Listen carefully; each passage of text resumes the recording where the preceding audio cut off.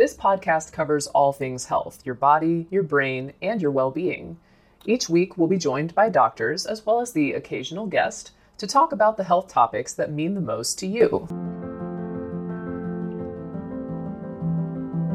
Mom deserves the best, and there's no better place to shop for Mother's Day than Whole Foods Market. They're your destination for unbeatable savings, from premium gifts to show-stopping flowers and irresistible desserts. Start by saving 33% with Prime on all body care and candles. Then get a 15-stem bunch of tulips for just $9.99 each with Prime. Round out Mom's menu with festive rosé, irresistible berry chantilly cake, and more special treats. Come celebrate Mother's Day at Whole Foods Market. Many of us have those stubborn pounds that seem impossible to lose, no matter how good we eat or how hard we work out. My solution is PlushCare. PlushCare is a leading telehealth provider with doctors who are there for you day and night to partner with you in your weight loss journey. They can prescribe FDA-approved weight loss medications like Wegovy and Zepbound for those who qualify. Plus, they accept most insurance plans. To get started, visit plushcare.com/weightloss. That's plushcare.com/weightloss. Another day is here, and you're ready for it. What to wear? Check. Breakfast, lunch, and dinner? Check. Planning for what's next and how to save for it? That's where Bank of America can help. For your financial to-dos, Bank of America has experts ready to help get you closer to your goals. Get started at one of our local financial centers or 24/7 in our mobile banking app. Find a location near you at bankofamerica.com/talktous. What would you like the power to do?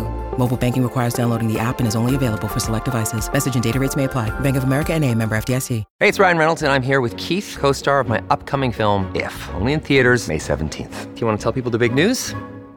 All right, I'll do it. Sign up now and you'll get unlimited for $15 a month and 6 months of Paramount Plus Essential Plan on us. MintMobile.com/switch. Upfront payment of $45 equivalent to $15 per month. Unlimited over 40 gigabytes per month. Face lower speeds. Videos at 480p. Active Mint customers by 531.24 get 6 months of Paramount Plus Essential Plan. Auto renews after 6 months. Offer ends May 31st, 2024. Separate Paramount Plus registration required. Terms and conditions apply if rated PG. Today, Dr. Ollie Jay, professor of heat and health at the University of Sydney, is going to help us unpack what heat does to our bodies, how it harms us, but most importantly, sustainable ways that we can use to stay cool when the temperatures rise. He is doing amazing work that is going to be critical for us as the director of the Heat and Health Research Incubator at the University of Sydney. That's where he gets to simulate a whole bunch of different heat wave conditions and see the effects on the human body. My name is Professor Ollie Jay, and I am Director of the Heat and Health Research Incubator in the Faculty of Medicine and Health at the University of Sydney in Australia. Great. And while we're talking, is it okay if I call you Ollie? Of course, yeah. That's the formalities are definitely not necessary, but thank you for checking. Okay, wonderful. Here is a quick word from our sponsor. We take this few seconds off to inform you, our valued loyal listener, about the best health and fitness podcast shows from the Nezpod studios. Join us as we give you the best of the best health and wellness updates you can rely on for the treatment of chronic health problems. Classic functional medicine back to basics health tips and special updates from the best doctors in the United States of America. Check out this health and wellness podcast shows. Explore Health Talk Weekly, Healthy Lifestyle Matters, Excellent Health Digest, Healthy and Free Daily, and last but not least, Weekly Health and Fitness Corner. Also, check out Nasty Boy CC, the truest story never told fiction podcast, for that real life on the go experience with the 27-year-old golden boy who made our guest invite #1 list. He tells us about his story as it happens in real time and in real life. It's Nasty Boy CC, the truest story never told. Go get a load of that happiness, because happiness is healthy as we know it. Join us every week as we continue to provide you the best of health and fitness wellness updates from around the globe. Enjoy the show.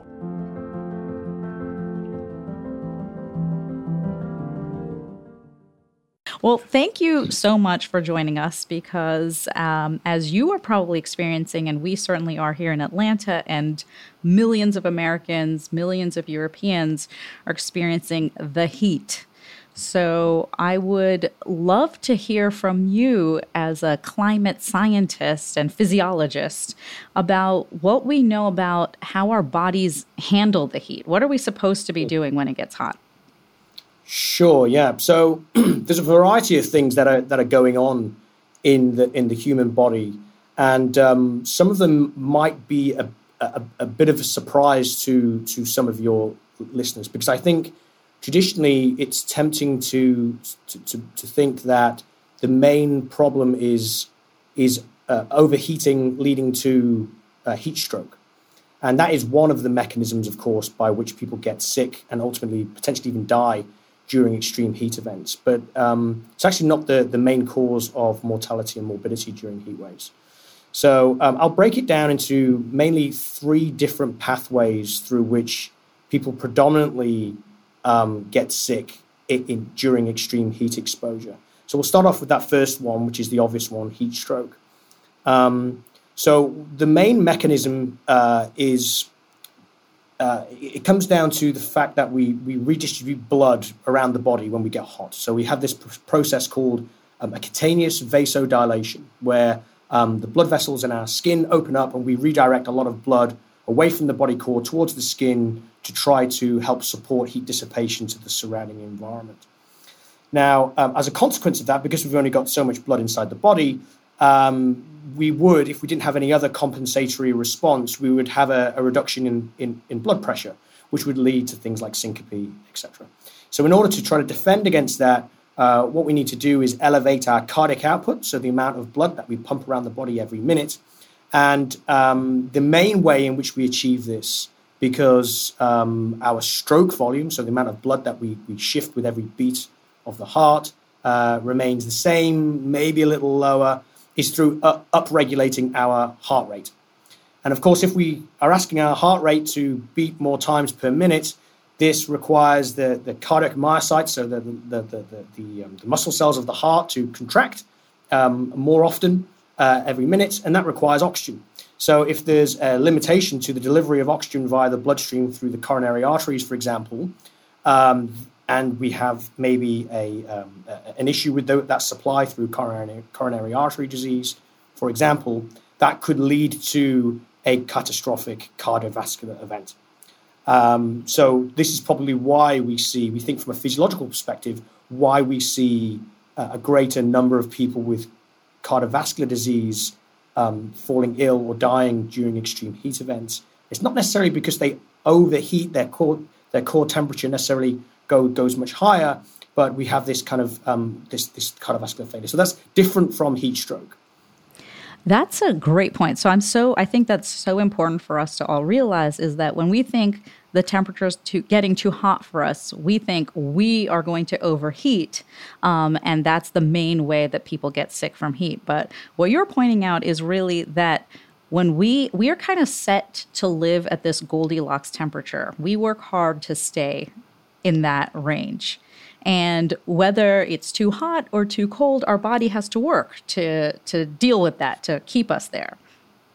That's exactly right. So what we're seeing with with the signal that we see in people with cardiovascular disease falling ill during extreme heat events, is that we think it's more of a function of the way in which we try to defend body temperature autonomically through our basic thermoregulatory processes that then elicit different types of strain. And in this case, it's eliciting excess cardiovascular strain. And if there's an underlying infirmity of the cardiovascular apparatus, then that becomes problematic. But this is not to be confused, of course, with heat stroke. So if I then go on to the next component, is people really overheating with heat stroke.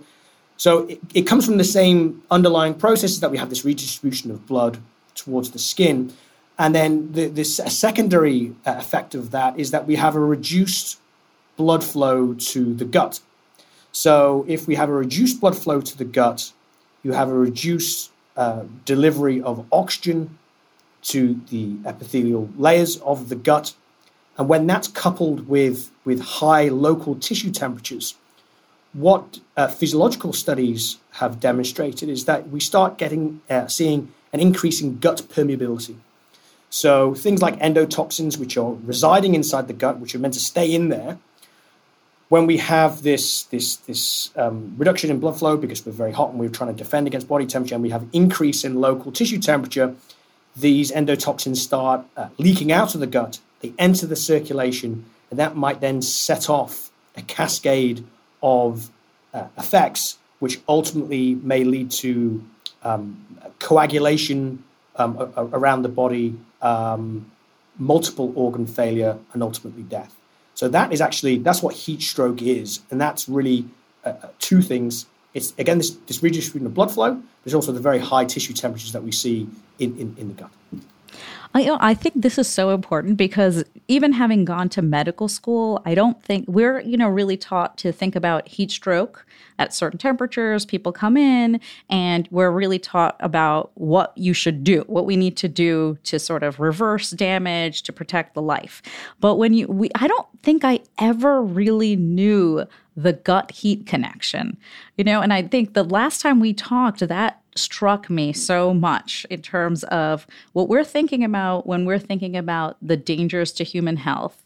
For sure, I think for so many people is heat strokes. I think number one, you pointed out, actually, it's sort of heat strain turning into heart strain, which is putting a lot of extra work on our heart. So for a lot of folks out there who have heart disease, particularly heart disease where we have blocked arteries going to the heart, that strain can just really cause harm and cause more people to go to the hospital and more heart-related death.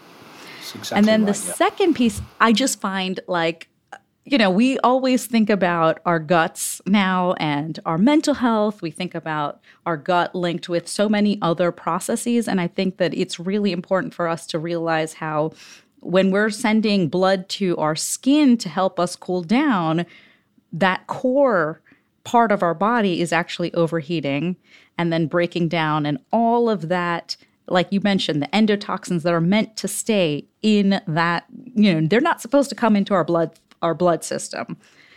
And then they do. And then that's what sets off this whole cascade of heat stroke. So I just never knew that. Yeah, and to be fair, a lot of this evidence has been generated by physiologists who specialize in this particular area. And a lot of these findings are relatively new in the last decade or so. And so I had the good fortune of being invited to be a co-author on a recent review article in Nature Reviews Disease Primers that was led by Rezak Boushama, who is a world-leading expert in heat stroke, alongside my colleague Lisa Leon, who's based in the United States, and other co-authors as well. And that review paper really nicely breaks down all of these kind of physiological components. But because Rezak is a physician as well, it's nicely written because it provides it from the perspective of practicing physicians, which I think is a really important component. And we talk in that review article about the difference between classic heat stroke and exertional heat stroke as well, and the different types of people that are vulnerable to those types of versions of heat stroke, even though the underlying mechanisms are ultimately very similar. The pathways are quite different, and therefore different people are vulnerable to it. So I would love to talk about that. I think that's a key point because we think about people being vulnerable to the heat.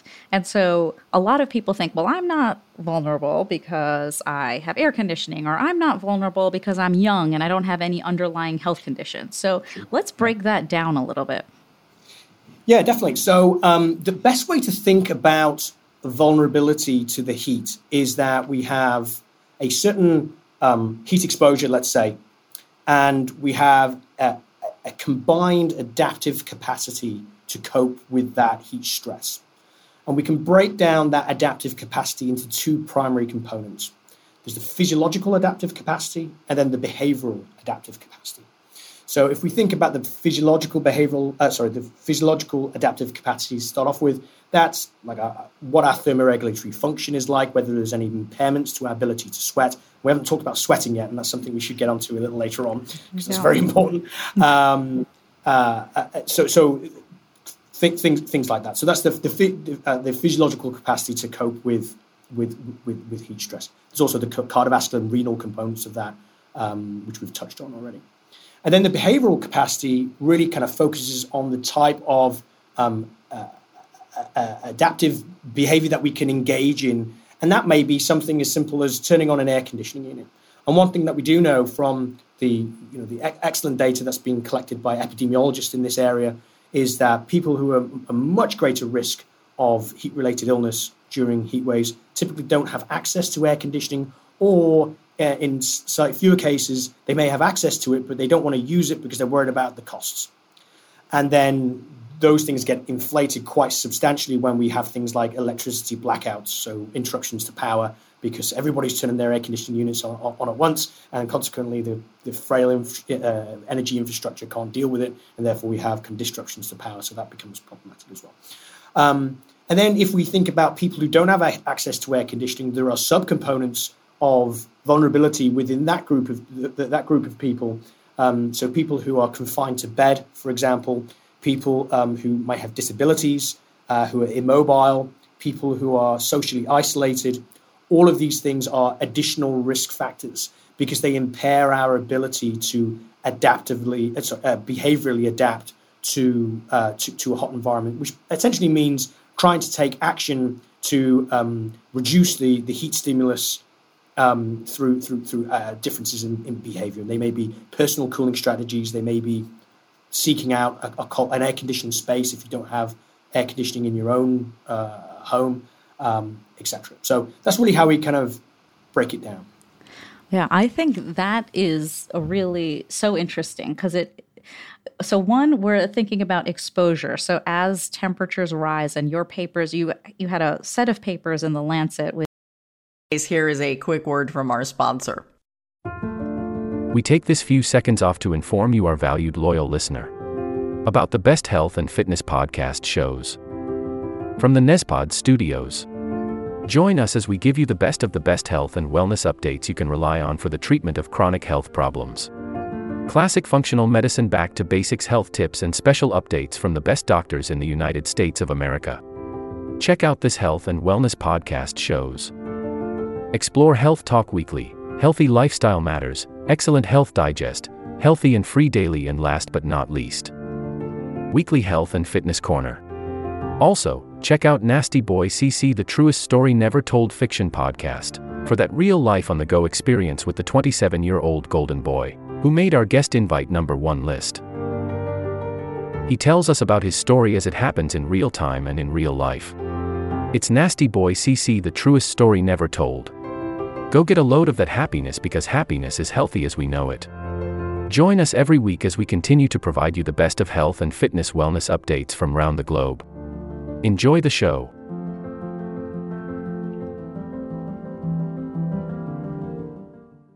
With your colleagues that are really sort of looking at what happens to our bodies, and the fact that we've had so many reports at this point that show that if we continue the way we're going, we're just going to see more intense heat, longer periods of heat.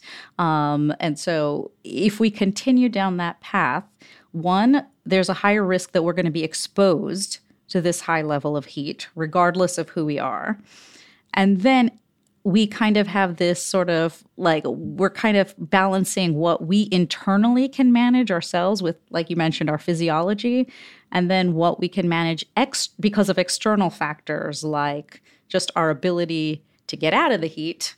And that's not equal for everybody. And I want you to know that you can cut me off and tell me that I'm wrong at any moment. I love that. I appreciate you saying that. I'm absolutely agreeing with everything you're saying right now. Yeah. And I think one thing that is really important to emphasize is that a lot of people often think about extreme heat and go, well, how much of a big deal is it? We've got just turn the air conditioning on, and you hear that from a lot of people. But I think what's really important for us all to understand is that the people who are most vulnerable don't have access to those type of strategies. If people are living with poverty, for example, that's a huge risk factor when it comes to being able to take the appropriate action to avoid the worst of heat exposure. due to this massive reduction in the behavioral adaptive capacity of people. And another thing that we also have been working on quite extensively is really trying to find ways in which we can identify the optimal strategies that people living in low resource environments can adopt in order to safely navigate their way through extreme heat events. That's one thing. And the other thing is even from the perspective of air conditioning use, is that what we do know is that at the moment, at least the way that they're built, is that they use quite a lot of electricity. And if you use a lot of electricity in most places, so I live here in Australia, and the vast majority of the electricity that is generated here is generated by coal-fired power plants. And of course, they're burning fossil fuels, they're emitting excess CO2, which then contribute to the problem in the future as well. So it's ensuring that while we're trying to increase people's adaptive capacity from a behavioral perspective, particularly if they're not as physiologically vulnerable, is that we find strategies that they can use that are not contributing to the problem down the road. Now, if you have very low behavioral capacity and very low physiological adaptive capacity, then I think the environmental concerns are secondary at the moment. The main thing is making sure that the most vulnerable can get their way through heat waves now. And so if air conditioning is a solution for that portion of the population, then so be it. And I think we know that it's very protective. At the same time, we need to find sustainable strategies, particularly for people who don't have access to those types of that type of cooling. Yeah, I think that it's so interesting because you kind of always think about it, and I'm glad you mentioned that you're in Australia. I wanted to talk about that. So I'm in Atlanta, Georgia, which is called Hotlanta because historically we have periods of high and intense heat. So a lot of us have, there's a lot of air conditioning around. We have it. And so we sometimes take it for granted.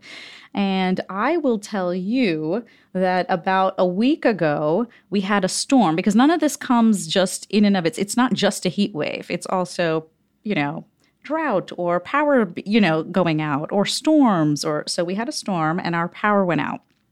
And we have not had air conditioning for about, I want to say 5 days now. And I've got a 2-year-old, I've got an 86-year-old dad at home, and I've got kids and, a husband on the side. So we don't worry too much about him. But take care of himself. So there, yeah, that's right. So there's one floor where the air conditioning unit is still functioning, and then the other two that are not. So again, you were kind of like in the space where we have taken it for granted, and now I'm like, which of these people get to stay in the area that is cooler? Mm-hmm. And so my dad won, and so he gets to stay in the cooler area. I mean, and I think that sounds like a wise decision. Yeah. Because what we do know as well is that as even generally, relatively healthy people, as we age, is that there are age-related decrements in the ability to regulate body temperature. And that's predominantly through the ability to sweat. So beyond the ages of 60, what we start seeing is a reduced sensitivity of the sweat glands to the neurotransmitter that is responsible for sweating, so acetylcholine.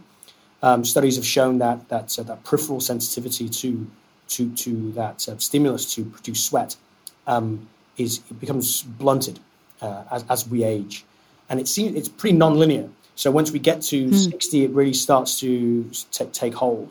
So by the time we get to our mid-80s, the age-related decrements to sweating will be quite substantial. Now those can be offset by things like keep staying in shape and maintaining physical fitness and things like that.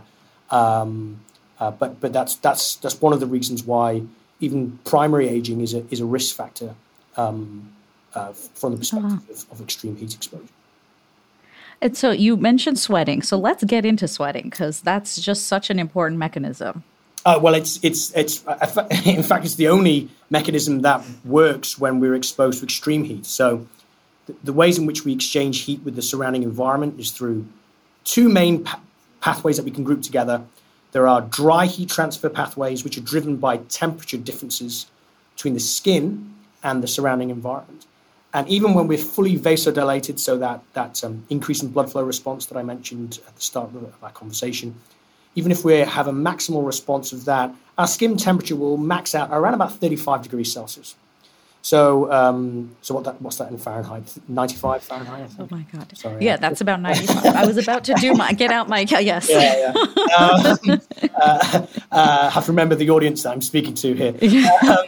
So if ambient temperature exceeds that skin temperature, our ability to lose heat via those dry heat transfer pathways, so radiation, convection, they end up being reversed. So we actually start gaining heat via those pathways. Plus, we're generating heat inside our body because we're alive and our cells are using energy, and heat is generated as a byproduct of cellular metabolism.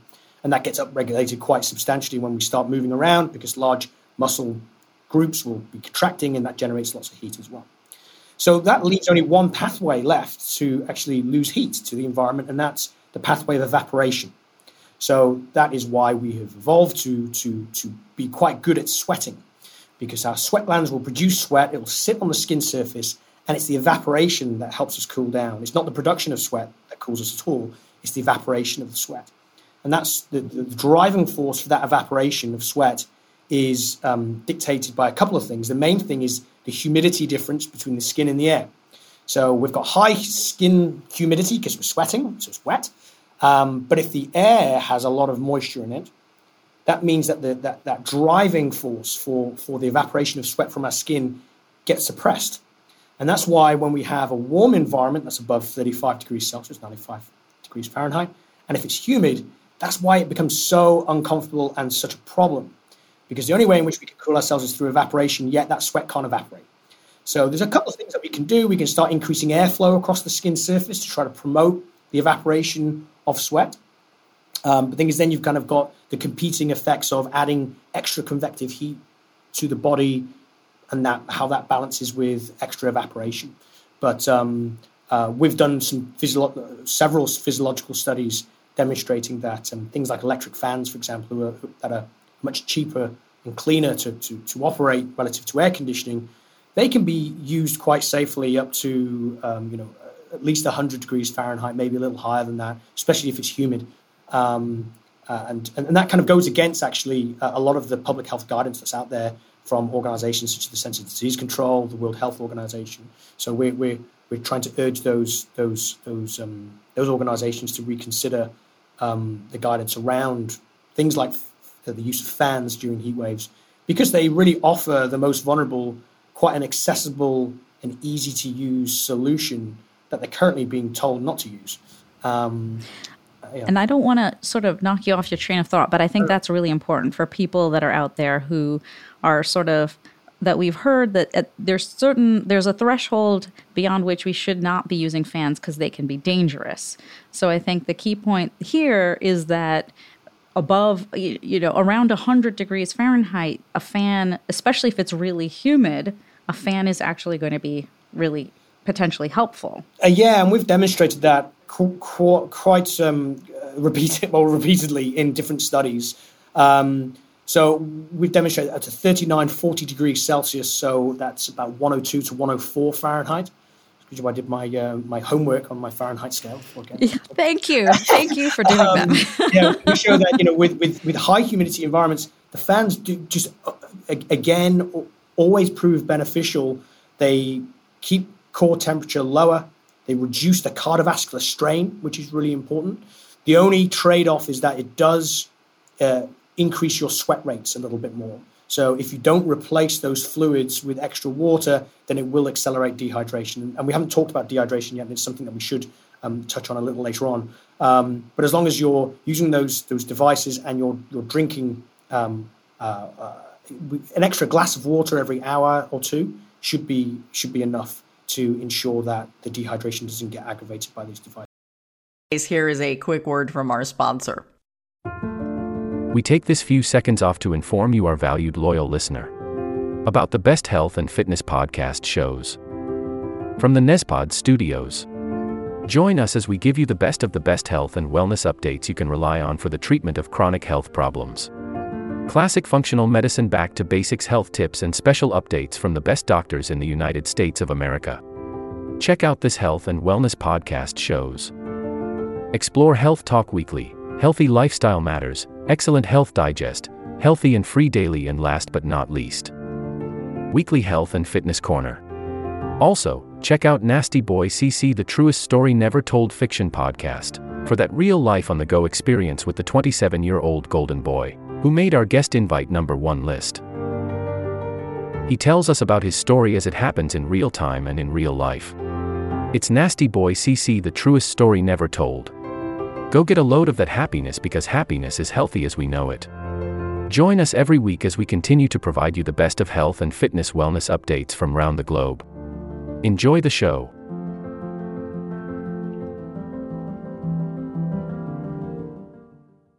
Now, with this said, what we do know is that from our studies is that once temperature goes much higher, particularly if it's very dry. So I'm thinking of environments like in the United States, Southwest, for example, where it can be very hot and arid. What we do know is under those circumstances, fans are detrimental. And we've seen quite dramatic responses demonstrating that. Aggravation of cardiovascular strain, aggravation of a greater rate of heating when using these fans relative to not using these fans. But that's under conditions where it's kind of 45 degrees Celsius, so that's about 110, 112 Fahrenheit, maybe a little higher than that, and very dry, so less than 10% relative humidity. And under those situations, what's happening is you're blowing hot air on the person. It doesn't accelerate evaporation because all the sweat evaporates anyway because it's so dry. So that driving force for evaporation is really quick. But you're still adding the extra heat to the body. So it's kind of this trade-off between temperature and humidity. That's where people kind of talk about the convection oven, where you're sort of like heating yourself with that's exactly the right, high heat. Yeah. So and I think that's probably where the initial guidance came from. It's this analogy of being in a convective oven. But I think it's really important to recognize that humans sweat as opposed to a turkey in an oven that just sits there and cooks. Humans sweat, and you can accelerate the evaporation of that sweat with extra airflow. So we need to take that into account when we're thinking about recommending these different strategies.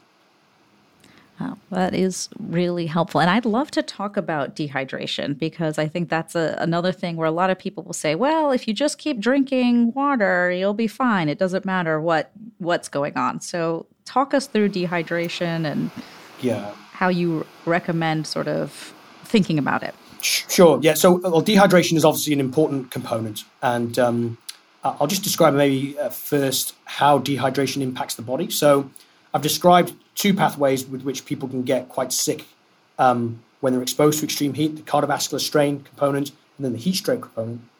And both of those can get aggravated if we are chronically dehydrated. In both cases, it's due to the fact that if we're losing body water and we're not replacing it, not just through drinking, but also absorbing that extra water that we're drinking, which is an important consideration, is we have a shrinking, a reduction in our blood volume. So if you're reducing that blood volume, that puts more strain on the heart to move a fixed amount of blood around the body every minute, of course, because stroke volume goes down with the reduction in blood volume, and it makes that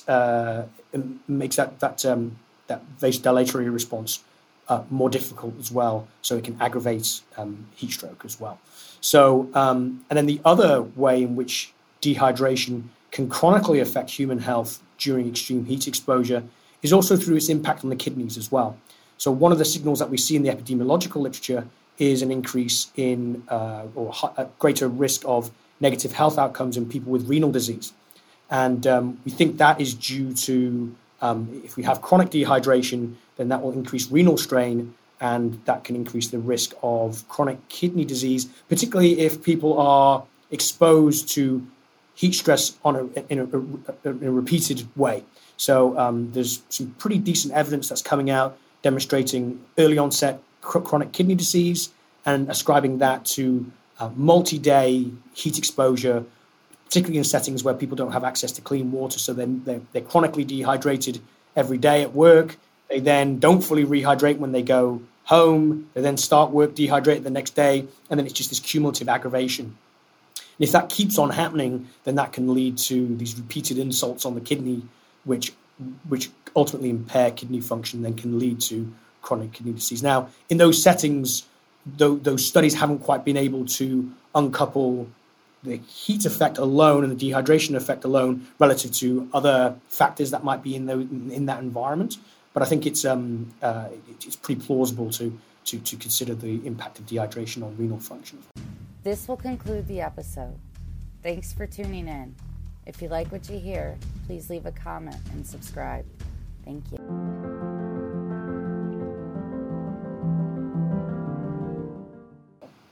This will conclude the episode. Thanks for tuning in. If you like what you hear, please leave a comment and subscribe. Thank you.